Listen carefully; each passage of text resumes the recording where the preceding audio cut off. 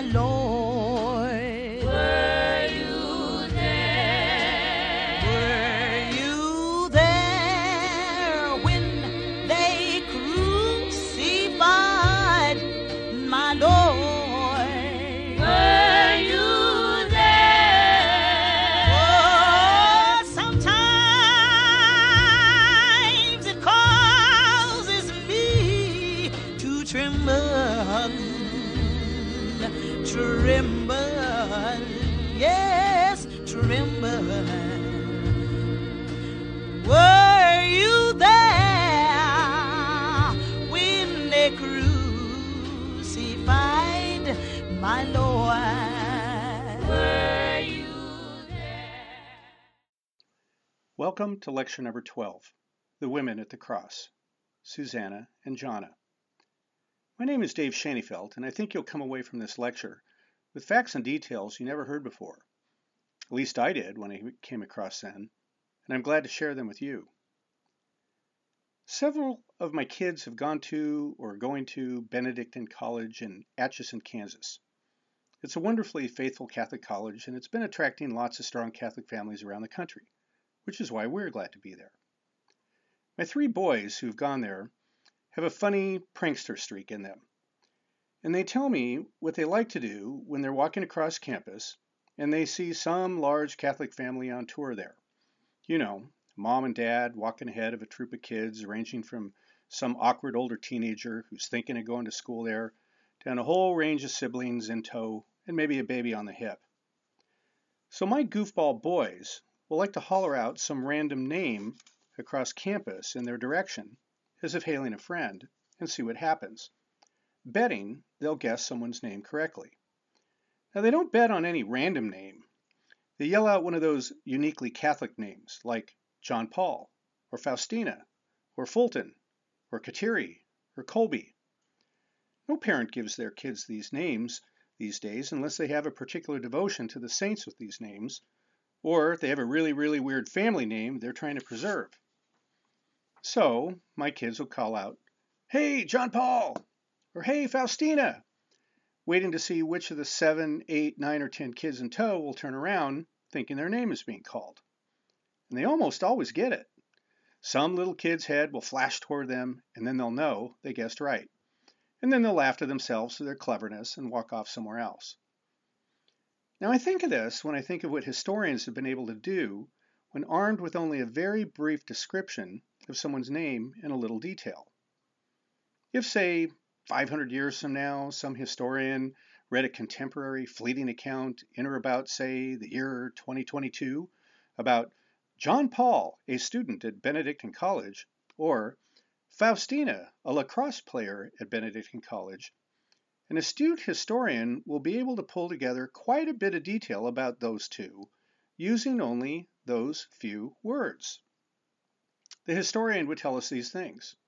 Number one, the names were popular names among loyal Catholic families at the turn of the 21st century, owing to the popularity of recently canonized saints who were popular among loyal Catholic families at that time.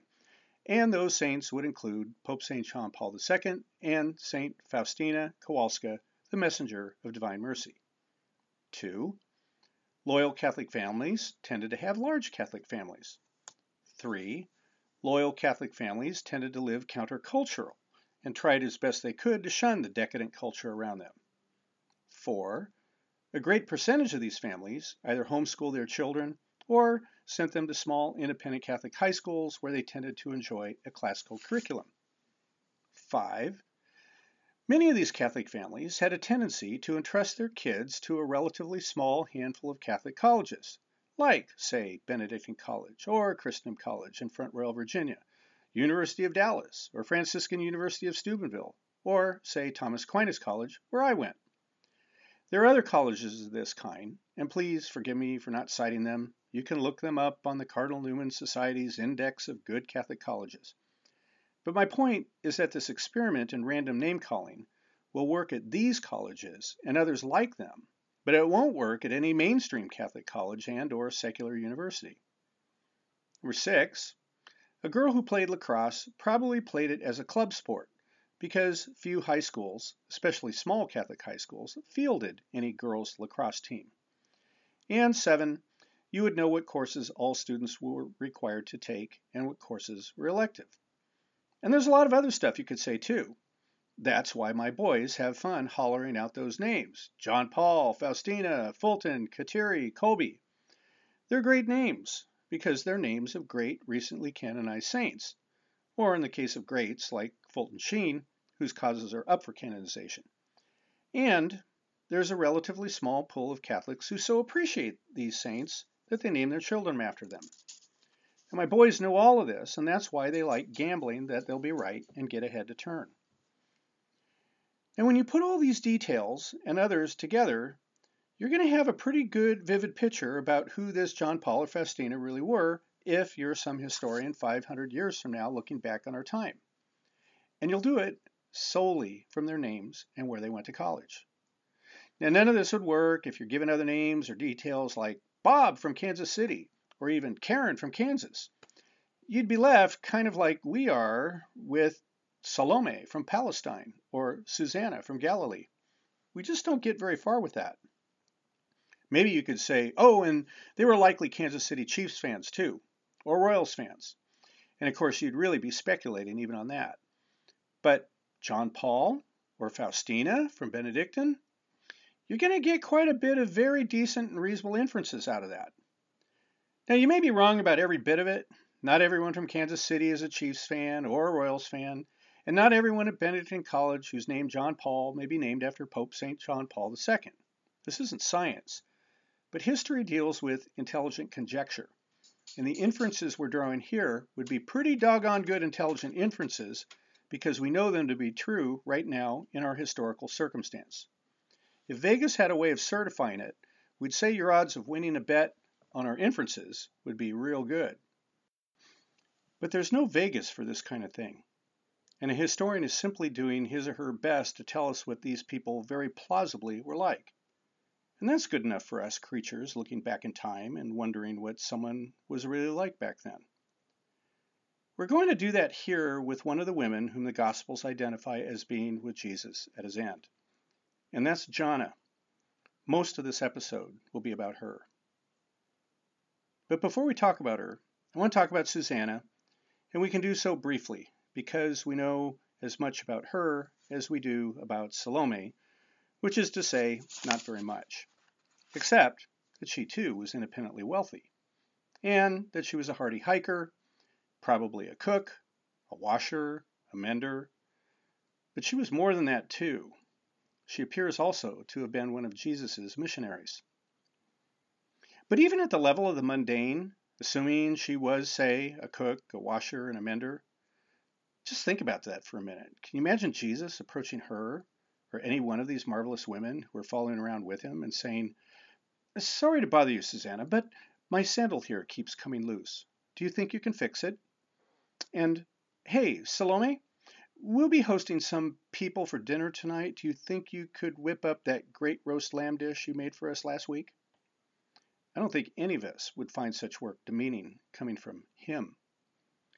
But while that kind of exchange is certainly not implausible, nor is this kind of exchange he may have had with them too. Hey, Salome, Susanna, I just met this woman at this well, and yeah, I know she's a Samaritan, but I just had a nice talk with her. She's kind of jumbled up right now. Do you think the two of you might go into town and meet her and take her to hot tea or something? I don't think she gets out much, and I think she'd appreciate the gesture. Yes, let's not forget that Susanna and Salome and the others were very likely designated and effective agents in his missionary activity too. Those details would be really interesting to know. And they'd be included in that book John the Evangelist said could never be written because it would be too big for all the world to fill. But as long as we're trying to figure out as much as we can about these women, there's something else I was hoping we might also talk about, even if terribly mundane. How did they dress? I was curious about dress and clothing back then, and I was hoping to have some interesting things to say about the clothes they wore, fashion and the like. But actually, the more I looked into it, the less agreement among historians I could find. There are two basic reasons why this subject is surprisingly void of detail and certainty. First, archaeological reasons. Fabric just doesn't last. You're just not going to find much of it when you're doing a dig. Second, the Jews didn't really like to have art that depicted human beings. So, yes, we can get a pretty good idea of what ancient Romans and Greeks and Egyptians looked like and how they dressed, because they liked drawing pictures of themselves on vases and goblets and tiles and so forth. You can see hairstyles and jewelry too. But not for ancient Jews. It was taboo because of the commandment to not make any images of God. If not for him, why for you, was how the taboo developed. So we're left with smatterings of textual references here and there about clothing details, and we can know certain things in general, like that they wore tunics in everyday life. A tunic was basically a poncho, made usually from sheepskin or goatskin. Basically, you take a square, rectangular piece of the hide, and you cut a hole in the center for your head, and you cut some holes for your arms, or you don't, and you just let your arms hang under the poncho, or maybe you make sleeves for it too. And then they also wore an undergarment of similar design, and you'd have a belt either on the inner garment or the outer garment, and that'd allow you to bind it up. Men could bind it up high, but women would not, as they wouldn't show their legs. And men would wear tassels, called tzitzit, on the corners of their mantles. This was a commandment from Deuteronomy, chapter 12. You shall make yourself tassels on the four corners of your cloak, with which you cover yourself. And the book of Numbers says the same thing and adds this detail. The tassel must be made from a cord of blue. The purpose of this was for you to look upon and remember all the commandments of the Lord, to do them, not to follow after your own heart and your own eyes, which you are inclined to go after wantonly. This was what that woman with the hemorrhage touched when she reached out to Jesus when he was passing through a crowd one day. She touched the tassel, the very probably blue tassel, and it healed her. You might also have a cloak that would be worn on top of these in cold weather. This is what Jesus said you should give someone who is suing you for your tunic. Go ahead, give him your cloak as well, in Matthew chapter 5. That's a really irritating passage, isn't it? Your cloak, too? Really? Women and men wore basically the same thing, although some think women had a lot more options in color. You didn't have to stick with that drab sheep color and be forced to have only, say, cream, eggshell, ivory, or vanilla. You could go with any other color you had the means or opportunity to pursue. Even pink, they say. Remember Lydia, the woman Paul met? She was a dealer in purple, and that probably covered shades of lavender, thistle, iris, pale, violet, indigo, and plum, at least. So don't limit yourself to imagining primary colors only or drab variations of white and gray. Now there's a lot of debate about the extent to which women wore veils. They were required in the synagogue and the temple, and unmarried women wore them. But beyond that, we're not sure. Hairnets have actually survived archaeological digs, so women must have worn them. I rather think that any surviving hairnets were those that got stuck in someone's shower drain, because I'm sure they could easily last there 2,000 years. And there was, of course, other finery. We get quite a list from the prophet Isaiah when he's recounting what the Lord said to him and what the Lord said he will take away from the daughters of Zion, which presumes they were items they commonly had. Because they were haughty and wanton, the Lord said, he will take these things from them. In that day the Lord will take away the finery of the anklets, the headbands, and the crescents, the pendants, the bracelets, and the scarfs, the headdresses, the armlets, the sashes, the perfume boxes, and the amulets, the signet rings and nose rings, the festal robes, the mantles, the cloaks, and the handbags, the garments of gauze, the linen garments, the turbans, and the veils. That's from Isaiah chapter 3, quite a list. And it might otherwise be a credible inventory for any Nordstroms or TJ Maxx. So, yes, to the extent they could afford it, women wore these things too, with one caveat: nose rings and earrings. Remember, the Torah forbids piercings, so these items would have been hung, not pierced, at least for observant Jewish women.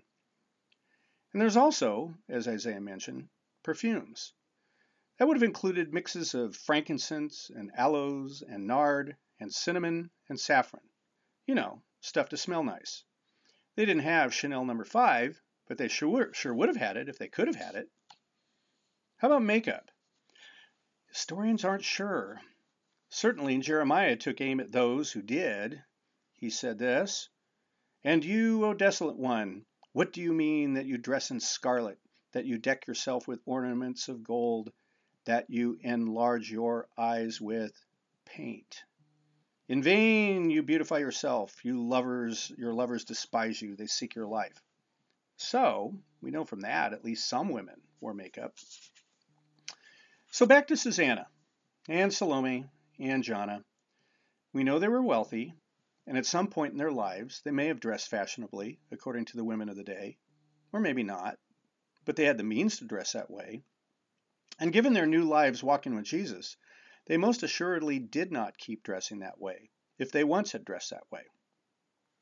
We were talking about Susanna in particular, and I'm afraid that beyond these general background details, we don't know much about her. Yet, anyway. She appears in Luke's list, so he must have thought his readers knew who she was, and maybe they did. Unfortunately, we don't. But even if we don't know much about her, she still deserves every bit of our attention, imagination, admiration, and, well, we can say this as Catholics who believe in the communion of saints, her intercession. She had left everything to follow Jesus, and she supported him out of her independent wealth. She, of course, would be the first in a long line of women who thereafter would leave their wealth and follow Jesus. Think of St. Clare of Assisi, Elizabeth of Hungary, or even in our own modern times, St. Catherine Drexel. But as Susanna and Jonna and the rest were there at the beginning, they got to experience something none of these women after them got to behold, the extraordinary horror of the crucifixion. What a horror, what a grace.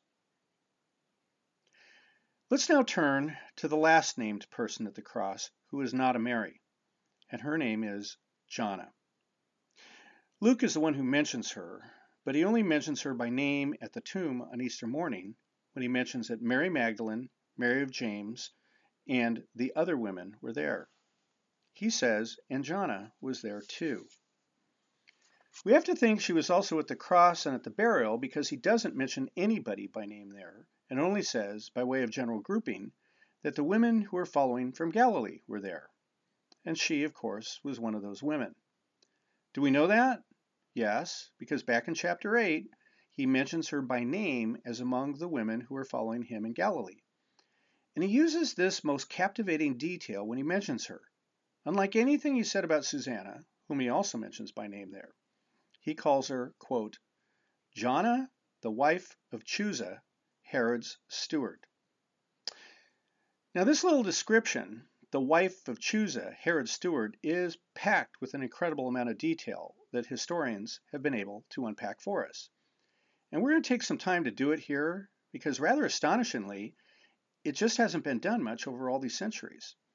And because astute attention to history now gives us a pretty detailed description of who this extraordinary woman really was. Remember, at the outset I told you about how my boys can pick out Catholic kids by hollering out recently canonized saints' names? And the fact they can do that shows that with just a little bit of information, we could surmise quite a bit about them because of the existing historical context. Well, we're going to do that now with Jonna and her description here. Actually, we're not. We're going to let Professor Bauckham do it because what he's done, I think, is masterful and worth fleshing out here. And I'm only recounting a small part of what he's done. So we start with this. Jonna was the wife of Chuza, Herod's steward. For steward, we're given the Greek word epitropos.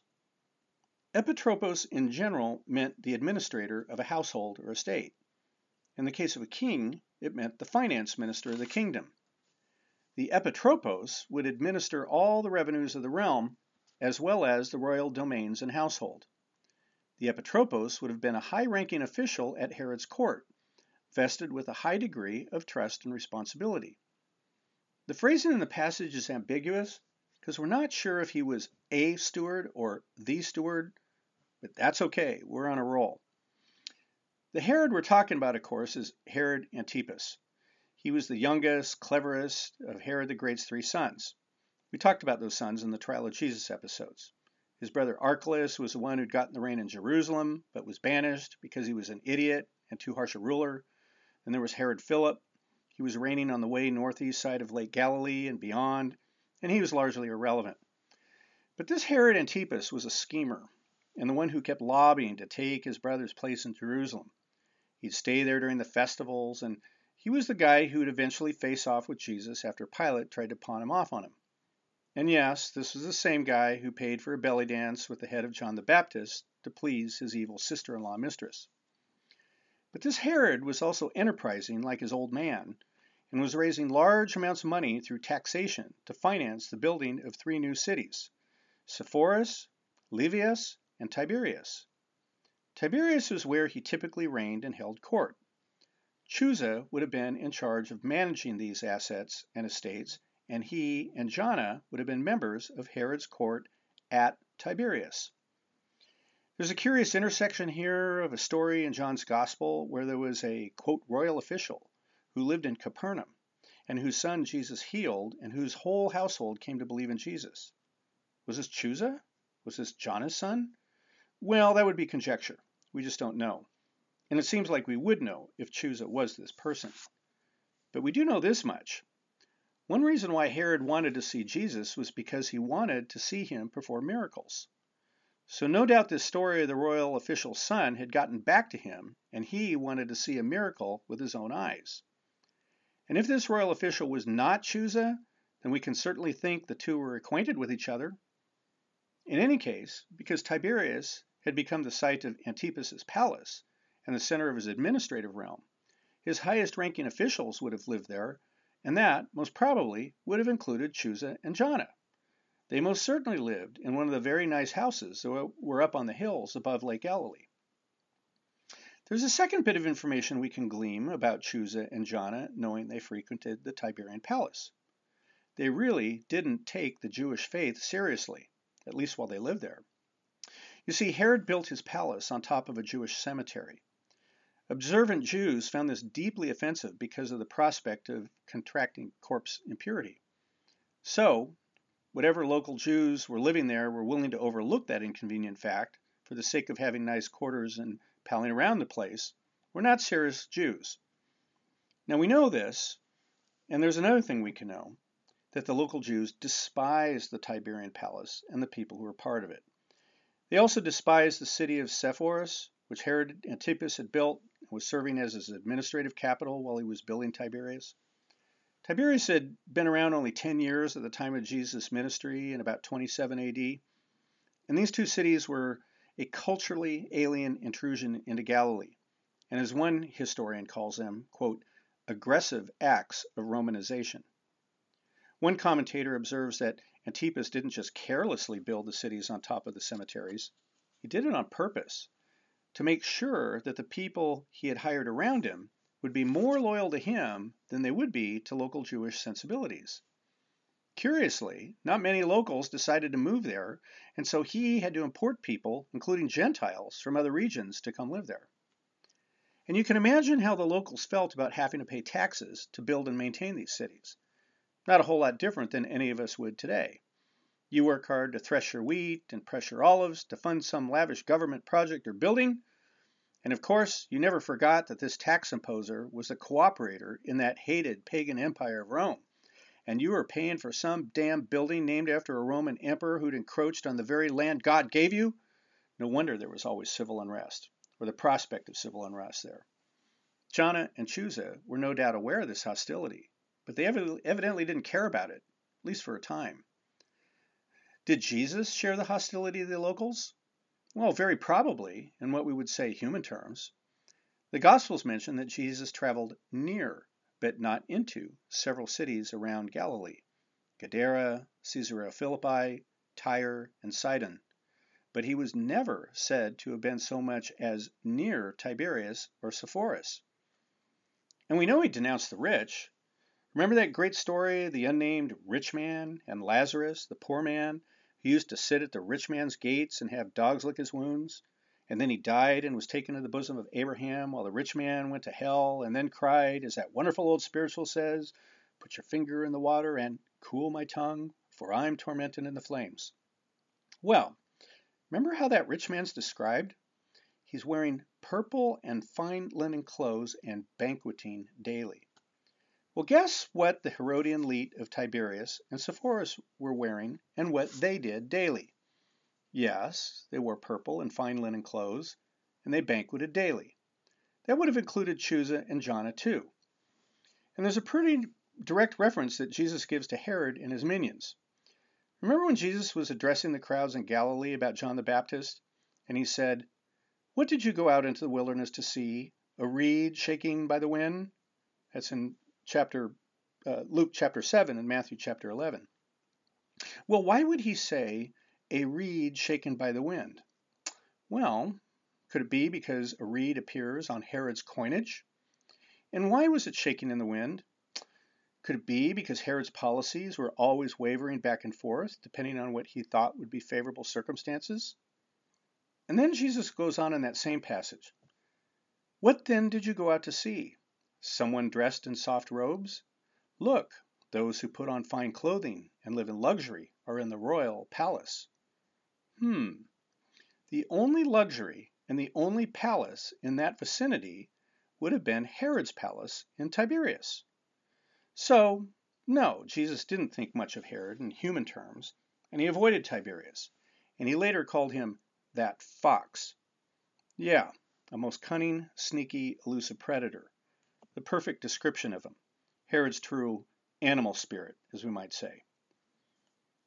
All of which is to say that Janna must have been one special woman to step out from this luxury and purple robes and daily banquets to become a follower of Jesus. And think about it.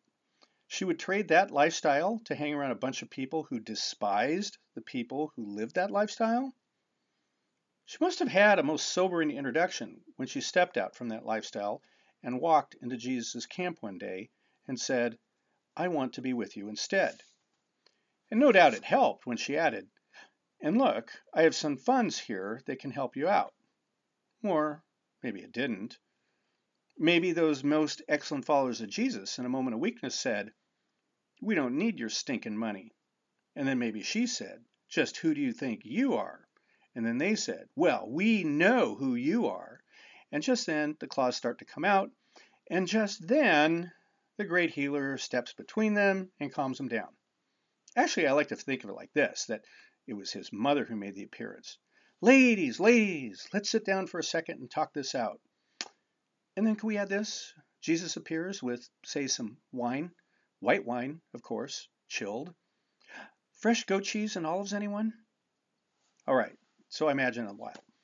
In any case, at the end of the day or week or whatever, Janna joined the team, and she put her money where her mouth was in a very substantial way. You can play this scenario out in all kinds of ways that are familiar to us in all kinds of dramatic settings. You know, the rich socialite who wants to hang out with the working stiffs. The working stiffs resent the intruder. Class differences in the extreme. Always starts with a bit of tension. Kind of feel like it had to be that way for Janna too. Was Janna even Jewish? Yes, we're pretty sure of that because her name is the feminine derivative and equivalent of the Jewish male name John. And the name Janna is recorded as given to 6 or 7 other Palestinian women that we know of. It was actually the 5th most popular name among Jewish Palestinian women. A top 10, in case you want to know. Well, start with Salome. Yes, Salome was the most popular name of the time, closely followed by Mary, then Martha, followed by Shapira, Janna, she comes at number 5, and then Sarah, Amma, Cypros. Yeah, Cypros, that's a name you just don't come across much. And Bernice. Now for men, if you're interested, again, top on down, it was Simeon, Joseph, Judah, Eleazar, John, Joshua, Hananiah, Jonathan, and Mattathiah. The name John, as well as its derivative Janna, means the Lord has shown favor. This is nice, because the Lord certainly showed favor to both John and Janna. There isn't enough evidence at this point to say whether daughters generally took the feminine name of their fathers, so we really can't say whether Janna was named Janna after her father, who might have been named John. It may or may not have been the case. So that would be treading too far to claim we might know about her family. But the name as a feminine derivative rolls off our tongue as easily as it did for the Palestinian. And we do that readily for many other names as well. We have Paul and Paula, Eric, Erica, Daniel, Daniela. So that's why we'll stick with the pronunciation of Jana from John. So how about Chusa? Was he Jewish? He most certainly was not, say historians. That name appears about 5 or 6 times in what's called the Nabatean culture. The Nabatean kingdom was Arabic, and it was located in the northwest portion of Arabia, and it stretched down along the Red Sea and up north to Damascus. Their people had been one of those nomadic Bedouin tribes that roamed around with the herds looking for pasture and water, but they settled down and had become a most profitable kingdom because of their location along the trade route. So Herod and Rome had a strong interest in maintaining great relations with the Nabateans because of their common economic interests. This was great expansion territory, as the Romans and Herod would have thought. Herod's own grandmother was Nabatean, and probably related to the Nabatean royal house because that's why such marriages were made. The Nabatean kingdom, in fact, bordered Herod's own kingdom on the east, and Herod Antipas had strong interests in making sure peace existed on his far eastern border. In fact, Herod's first wife was herself a Nabatean. We think we even know her name from coins and inscriptions, Phasaelus, and she was the eldest daughter of the Nabatean king Aretas IV. But you may remember things didn't go so well for poor Phasaelus.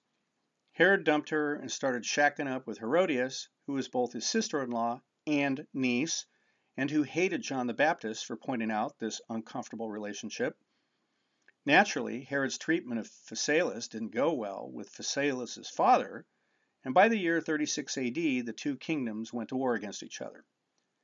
But before all this happened, everything between Herod and the Nabateans was hunky-dory, and it was during this hunky-dory period that Herod would have appointed Chusa as his epitropos, his steward. Did Chusa come with Phasaelus as a courtier in her entourage? Sure seems possible, even likely. Did he convert to Judaism? Again, that sure seems more likely than not because Jana married him, and even not very strict Jews like Jana's family would have been very mindful of the strong taboo that existed among Jews as a class about not marrying non-Jews. Remember, marriages then were more or less arranged, and it seems highly unlikely that Jana's family would have blithely married off their daughter to a Gentile, even if he were a rich Herodian official, without getting as a commitment to convert to Judaism. Plus, if he didn't have any strong religious belief either way, what would it hurt to convert? It wouldn't be the first time a suitor had agreed to adopt his wife's religion for the sake of marrying her, and it wouldn't be the last.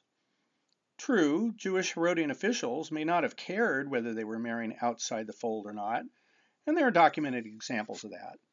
But we're not talking about whether a Gentile would have converted to Judaism for the sake of marrying a Jewish girl, and that certainly seems more likely than not. Historians are also quick to point out that Herod was smart enough to know that if he were going to have any support whatsoever from local Jewish folk, then he certainly needed to not offend them as much as possible. Building a palace on top of a cemetery was one thing, and shacking up with your sister-in-law, who was also your niece, was probably a hormonal thing. But he celebrated Jewish feasts pretty publicly, and he did, after all, refuse the Roman practice of putting his own image on his coinage, which offended Jewish sensibilities. He just used plants instead. And there was one other somewhat curious reason why it would not bend much skin off Chusa's nose to convert to Judaism. As a Nabatean, he was already circumcised. It was kind of a big deal for other adult Gentile converts. It was a big deal for adult Gentile Christian converts, and they asked to be excused from the requirement as recounted in the Acts of the Apostles. Thankfully for them, the First Council of Jerusalem resolved that issue in their favor. But it wouldn't have made any difference to Chusa. He already had his skin in the game. And we can't ignore the benefits Chusa enjoyed by marrying a local girl. Among other reasons, he could prove his loyalty to his boss and help eliminate whatever suspicions Herod might have had about having a foreigner in charge of all his property.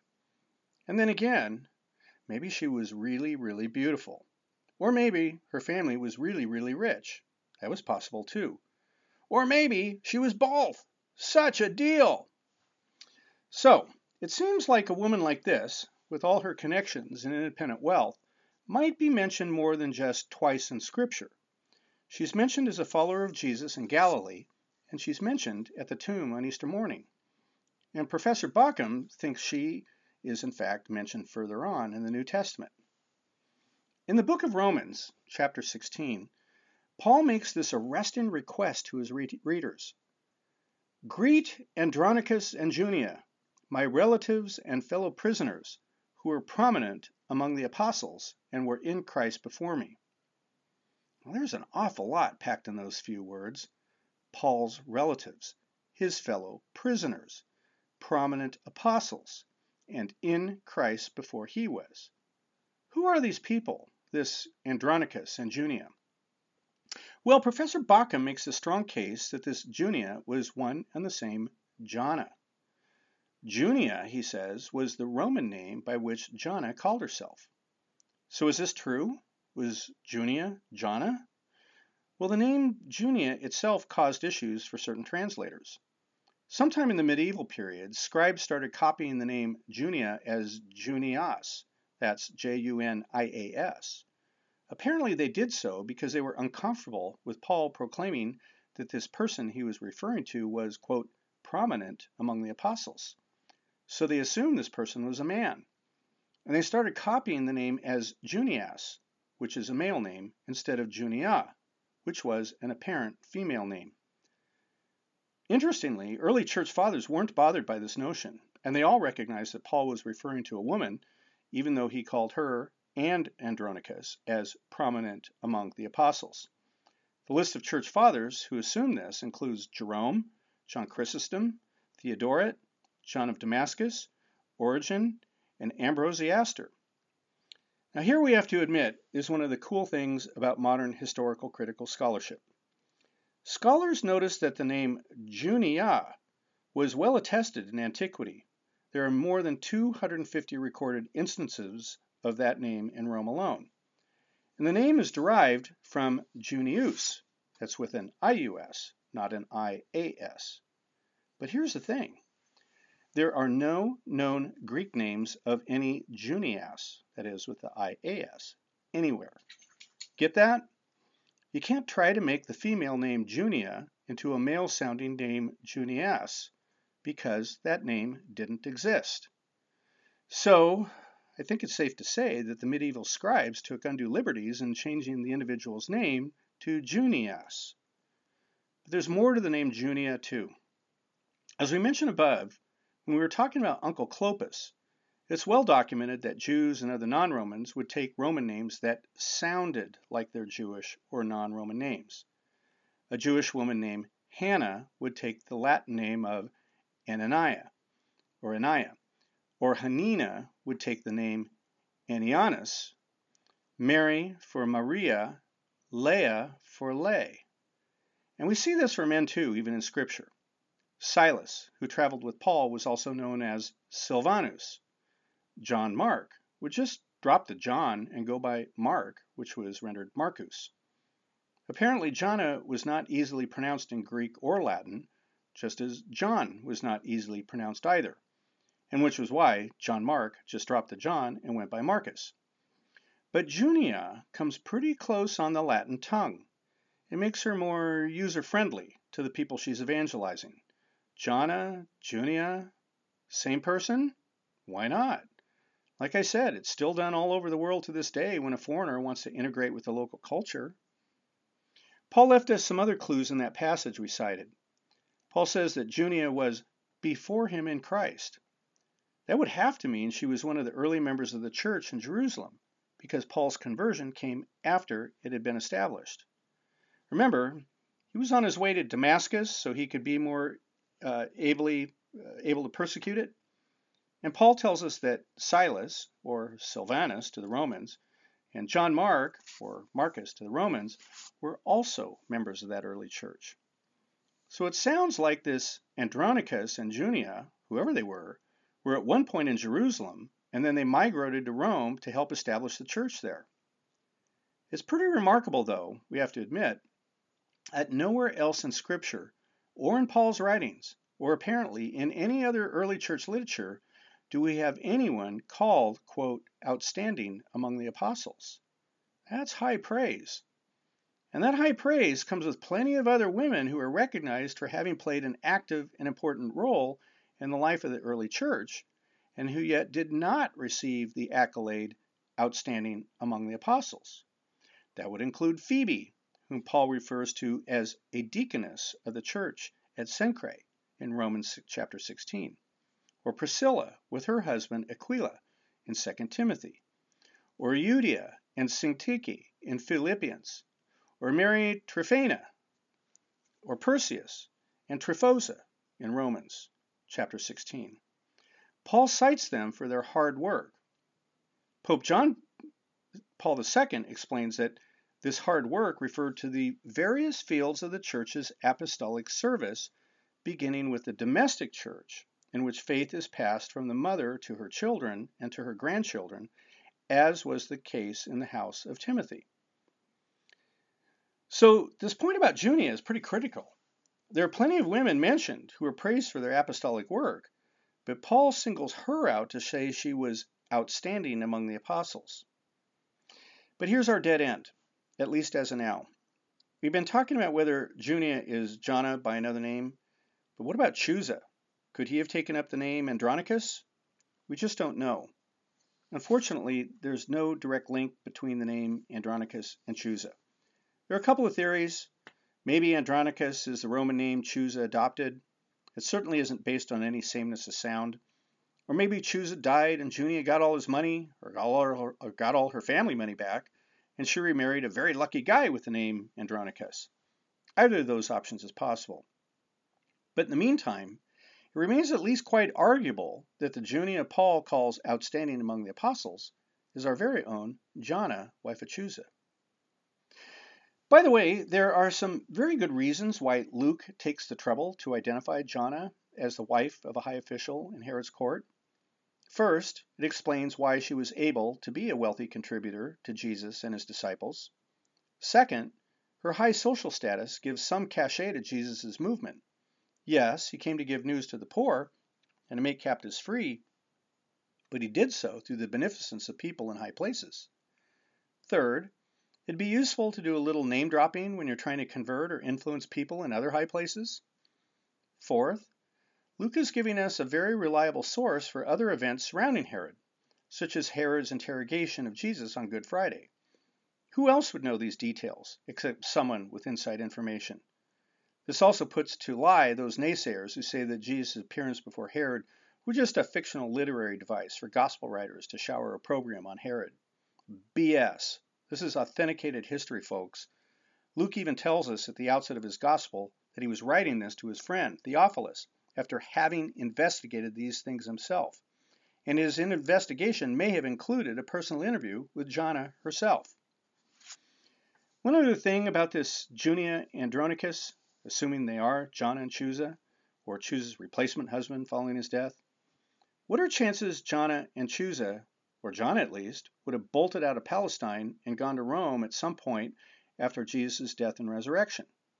Well, pretty good for a number of reasons. First, do you think she would ever go back to Herod's court after what happened after Jesus' death and his alleged resurrection? A resurrection she emphatically alleged had occurred? That's assuming she wanted to go back there as the wife of a Nabatean and a presumed friend of the Nabatean princess who was ditched by the evil Herodias. In any case, after the momentous events of Jesus' crucifixion, it seems highly unlikely she decided to go back to purple robes and daily banquets.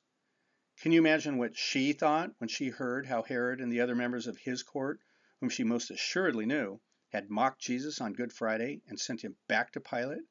How dare they, especially after all the miracles he worked in and around Herod's court? Naturally, she got all the intel of what happened, but how would you feel about those former friends and acquaintances within the high branches of your social network at that point? and I'm sure the feeling was mutual. These were not the kind of people who would likely find as credible anything coming out of her mouth.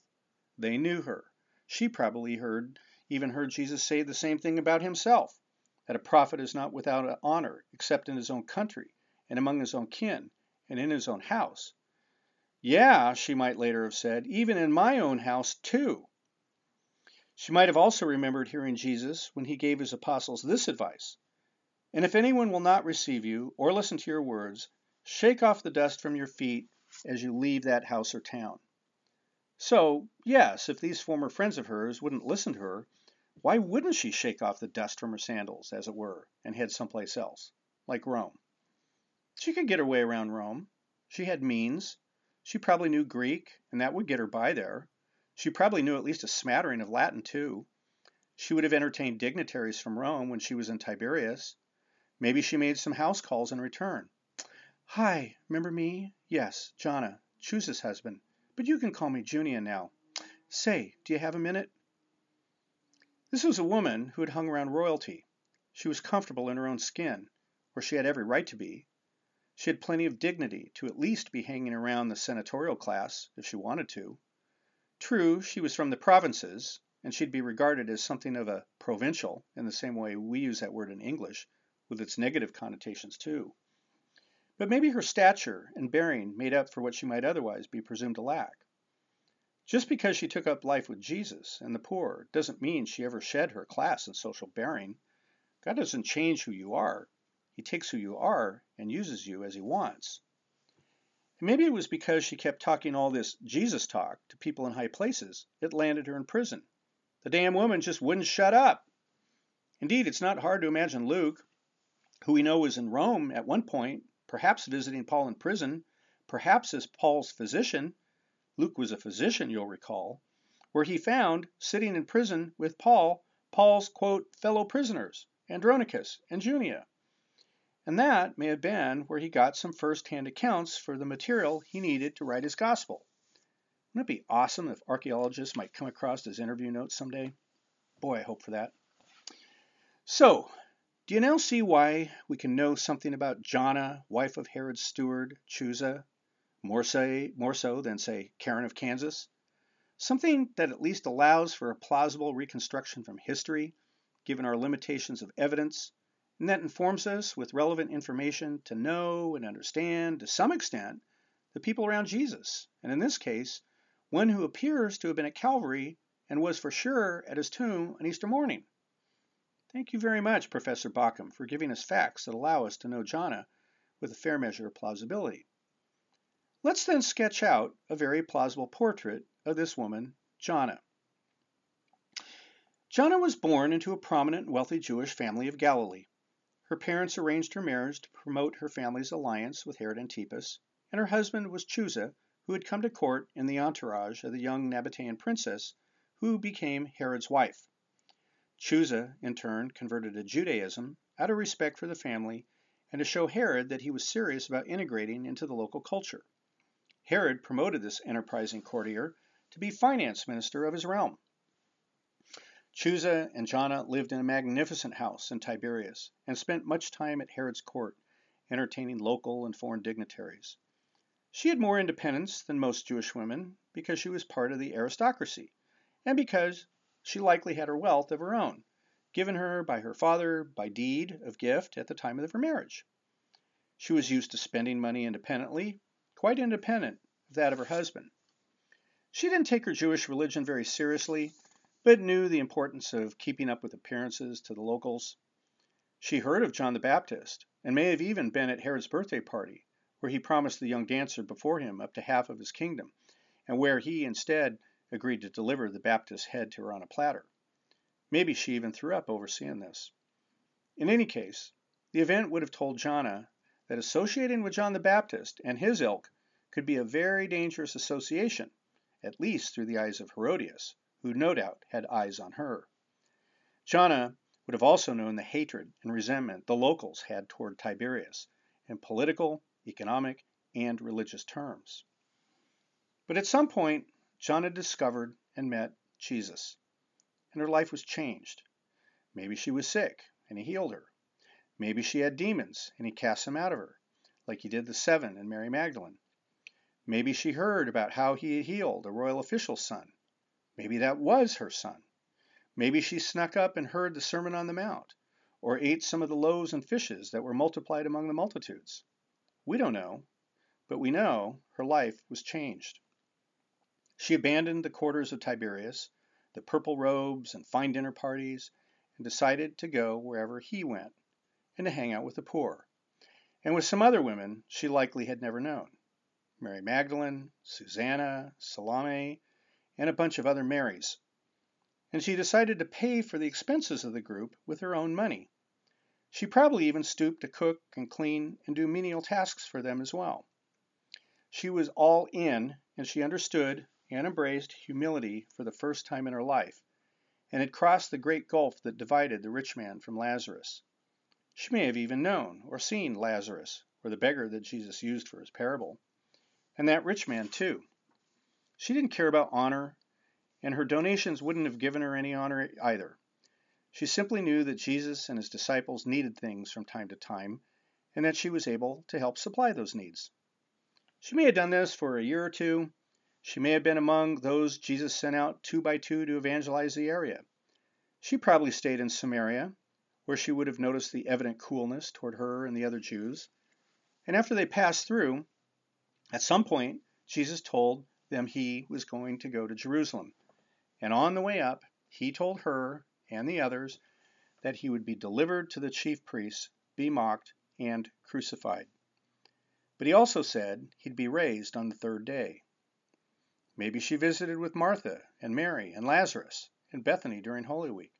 Or maybe she had friends in Jerusalem who were staying in Herod's palace or nearby for the oncoming Passover. She may have also been at the Last Supper or in some other nearby room. Maybe she bought the groceries for it and helped cook for it and then cleaned up from it when Jesus announced that he was going up to Gethsemane to spend the night with his disciples there. Naturally, she didn't go everywhere he went, but she went wherever he wanted her to go. Maybe she didn't think much of it. More likely, she had a sense of foreboding. First, because of what Jesus had told her a few days before, and second, because she was a woman and had that sense of intuition like most women do. She could probably sense the concern in his Mother Mary's eyes. No doubt she was close to her too. No one can be close to Jesus without being close to Mary, and Jonna had the advantage of being close to Mary in her physical proximity for more or less extended periods due to their common travel and camping out. The more time she spent with Jesus and Mary, the more she tried to imitate them. That was only natural too. Then at some point, Jonna got the news. She still had contacts in high places, and she would have been able to find out what happened to Jesus after his arrest. It must have been deeply emotional and unsettling. Jesus had been arrested. The disciples had all fled. Jesus was put on trial through the night at Caiaphas' house and was being taken to Pilate, or had been taken to Pilate, where the high priests were going to insist on his death. Did she get there in time? Did she get there afterwards, and in time to follow him through the streets, heavily bleeding from scourging, with a crown on top of his head, and be among a crowd of women wailing and weeping behind him, and hear him turn and say, "Don't weep for me, but for yourselves"? Yes, this would have sounded just like him had she heard him say it. But what could she do? What would she do? He told her he would have to go through this, and she was dimly aware that nothing she could do would stop it, nor should she stop it.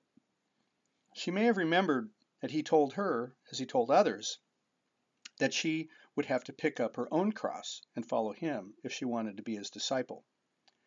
She never quite thought it would come to this, and maybe all she could do, after seeing all this horror unfold before her, was to cling to her good friends around her, Magdalene, Salome, Susanna, and one or more of the other Marys. She couldn't cling to any of the disciples because they'd all fled. Well, except one, and he was with Mary, the main Mary. They got to Calvary. They stood at a distance. Even that was brave to do. Maybe this was all they could take. Maybe they were forced to stand back. The chief priests and mockers all got to stand close up. Then at one point, Mary and John came to the forefront, and Jesus spoke to each of them. It must have cut Jonna to the bone to hear what he said, and to the other woman there. And she beheld all the events unfold there, including Jesus' 7 last recorded words, his cry at the end, his last breath, the centurion's exclamation, the soldier's lance, and then the cold mechanics of death, waiting for Arimathea to get permission to take his body, the extrication of the nails, the reception of the lifeless, bloody, limp corpse. Was she among those who went to get spices and a burial shroud? Did she slip someone some coins and say, "Here, take these"? Did she go herself? Was she the one who knew where to get a shroud because she was accustomed to buying purple and fine linens for the royal court? I imagine exactly that kind of woman who would know whether you should be going to Neiman Marcus or Nordstrom's or Saks Fifth Avenue or TJ Maxx or some other like place to get just the right thing. The wife of Herod's steward would know this. And she would know which one was open, which one was closest, and where the best sales were. Not that she really cared, but women like her just know that kind of thing. Did she know her way around Jerusalem better than the other Galileans because she spent more time there than they did? Sure seems like it. She very likely knew her way around Herod's palace there, both of them, the place where Pilate stayed and the place where Herod Antipas stayed, and all the good haunts nearby, and the places to avoid too. Also, she was certainly good at hiking, so she may have been good at running. She could see the sun was setting and that they had to act in haste. If she didn't run, she certainly made sure others did, and go down this street, not that.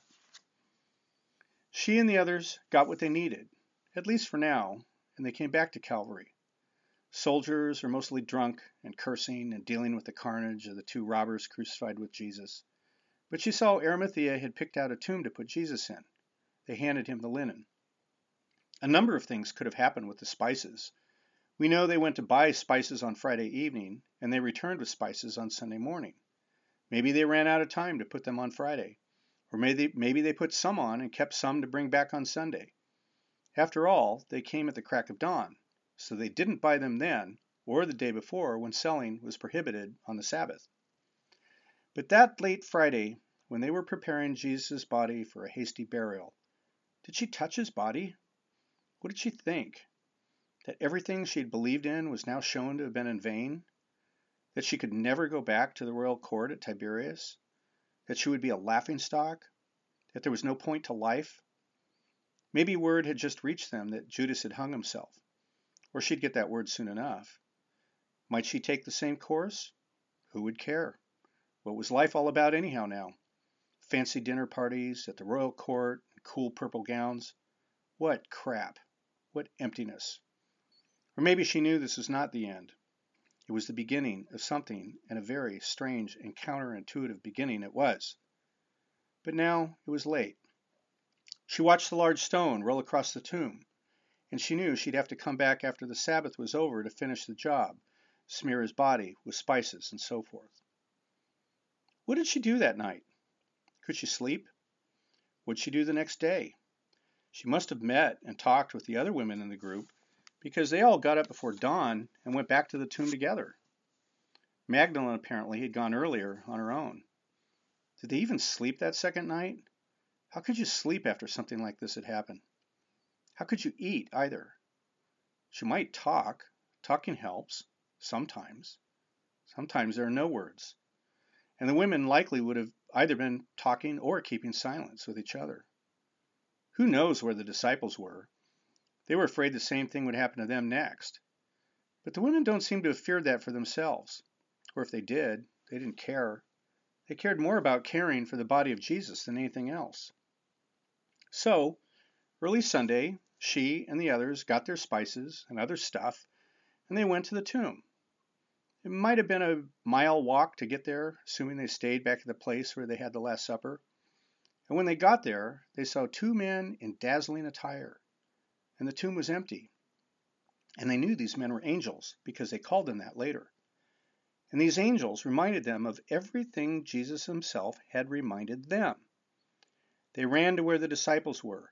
They must have known where they were hiding out, at the same upper room where they had the Last Supper, it seems. And they were excited, but the disciples were not. They were dejected, and they called her words foolish. No one likes to be called a fool, especially an aristocratic woman of high dignity. You think I'm a fool? If Jonna left them with any sharp words, they're not recorded, but it's certainly easy to imagine her giving them quite a tongue lashing. They would have deserved it. After all that Jesus told you, you don't remember it? You don't believe it? You think I'm making this all up? What nerve! What lack of faith! Go to hell, all of you! Door slams. Silence. Well, okay, that's dramatic license. But it's not implausible dramatic license. As an older holy priest friend used to tell me, David, sometimes you have to yell at people in order to be heard. So Jonna might have said these things, and we would now say in retrospect, wow, Jonna, you go, girl. The men need an ass whipping, and maybe she was just the one to deliver it. Of course, the niceties and brevity of Holy Scripture left all that out, assuming, of course, it ever happened, which I freely admit it may not have happened. I just like to imagine it that way. Maybe that's also why later that evening, when Clopas and her friend were walking to Emmaus, they used the word amazed when they said this. Moreover, some women of our company amazed us. They were at the tomb early in the morning and did not find his body, and they came back saying they had even seen a vision of angels who said that he was alive. So it appears that the men had softened after reflecting on the report of the women, whether it came with a tongue lashing or not. Maybe the women weren't fools. Men do that kind of thing. 1 minute, you're all fools. Then, after cooling off, and maybe even a tongue lashing, okay, I see what you're saying. I'm not convinced, but I see what you're saying. Men know when they're due for a smackdown. And none of this would have made any difference in view of the common notion and much discussed view that the testimony of women in ancient Palestine was not given much credibility. That's an issue that actually accounts for the reliability of the gospel accounts, that the gospel writers never would have used the testimony of women to establish that Jesus had risen from the dead, because no one would have believed it. If they actually thought that the testimony of women might have diminished the case for the risen Christ, then they shouldn't have ever mentioned any women at all. The fact is, the testimony of the women was inescapable, and they had to mention it. And if it meant that their testimony was less credible than if males had told it, so be it. That's an argument why they didn't just make all this up. But our concern here is not with trying to explain the credibility of the resurrection, but to identify and detail the lives of the women who gave testimony to it. And that's another reason why I'd like to think a veritable tongue lashing actually occurred. If the women knew their testimony was already diminished because they were women, I'd have to think they'd be all the more vocal about defending the truth of what they saw, and the more indignant they would be that anyone would question it, especially these fair-weather friends of Jesus. And remember, their testimony did at least have an effect on Peter. At least he decided to run to the tomb to see for himself. And I think it's amusing, right, that John records he ran too, and that he outran Peter to get there. But notice also that John waited for Peter to get there, and he let him go in first. Yeah, Peter was slow, and Peter was the denier, and Peter was doubtful, but he was, nevertheless, the first of the apostles. So while Jonna's story in Scripture ends there, it doesn't end for us who may know her history. She became a prominent and early notable member of the church in Jerusalem. She probably decided, because of her connection to Herod's royalty and her familiarity with foreign dignitaries, that she should go to Rome and use whatever aristocratic influence she had to work on people there to convert them to the new way. She could assume a Roman name that sounded similar to hers. She'd go as Junia, as well as Jonna, as plenty of other Palestinian Jews did when they needed to travel in Roman circles. Was Chusa with her? We just don't know. Maybe he took the name Andronicus, or maybe Chusa had died. But at some point, Jonna got put into prison with Paul for probably doing the same thing he was doing too, raising a ruckus by converting Jews and Romans. And they impressed the heck out of Paul, and impressed the heck out of others who reported to Paul. So much so that he called the two of them something he never called anyone else, outstanding among the apostles. How did she die? We have no idea. Well, I'm not going to say no idea. Actually, we can imagine how she died. Involuntarily. As a martyr, that is. All of Jesus' close friends died as martyrs, all except John, and even he was boiled in oil, unsuccessfully. I'm sure he may have wished he died. So it's not terribly hard to imagine that Jonah was rewarded with the same kind of painful death our Lord hastened to give to all his other close friends. Yes, it sounds terrible. Who wants that? Few would, without grace anyhow. But never forget what a beautiful gift that would have been, and efficacious too. It was the early church father, Tertullian, who got to observe firsthand, in a kind of empirical way, and not just through blind faith, a very real truth, that the blood of martyrs is the seed of Christians. He witnessed this. So did the pagans. The more Christians they killed off, the more they continued to grow. Is it too much to speculate that Jonah was martyred? No, not too much, I think. But with not enough certainty to place her on the roll of martyrs, not yet anyhow. Maybe there's some more history to be uncovered here. I'll be patient. So we draw to a close with new friends in our circle, Susanna and Jonah. Oh, how we may love them. To think of what they saw, what they did, what they went through. Yes, they were there when they crucified our Lord and when they laid him in the tomb. It's something that causes us to tremble. We'll leave them now, and we'll turn next and last to the last Mary at the cross, Holy Mary, Mother of God, and ponder a bit what happened to her. Please join us for lecture number 13, Mary, the Mother of Jesus.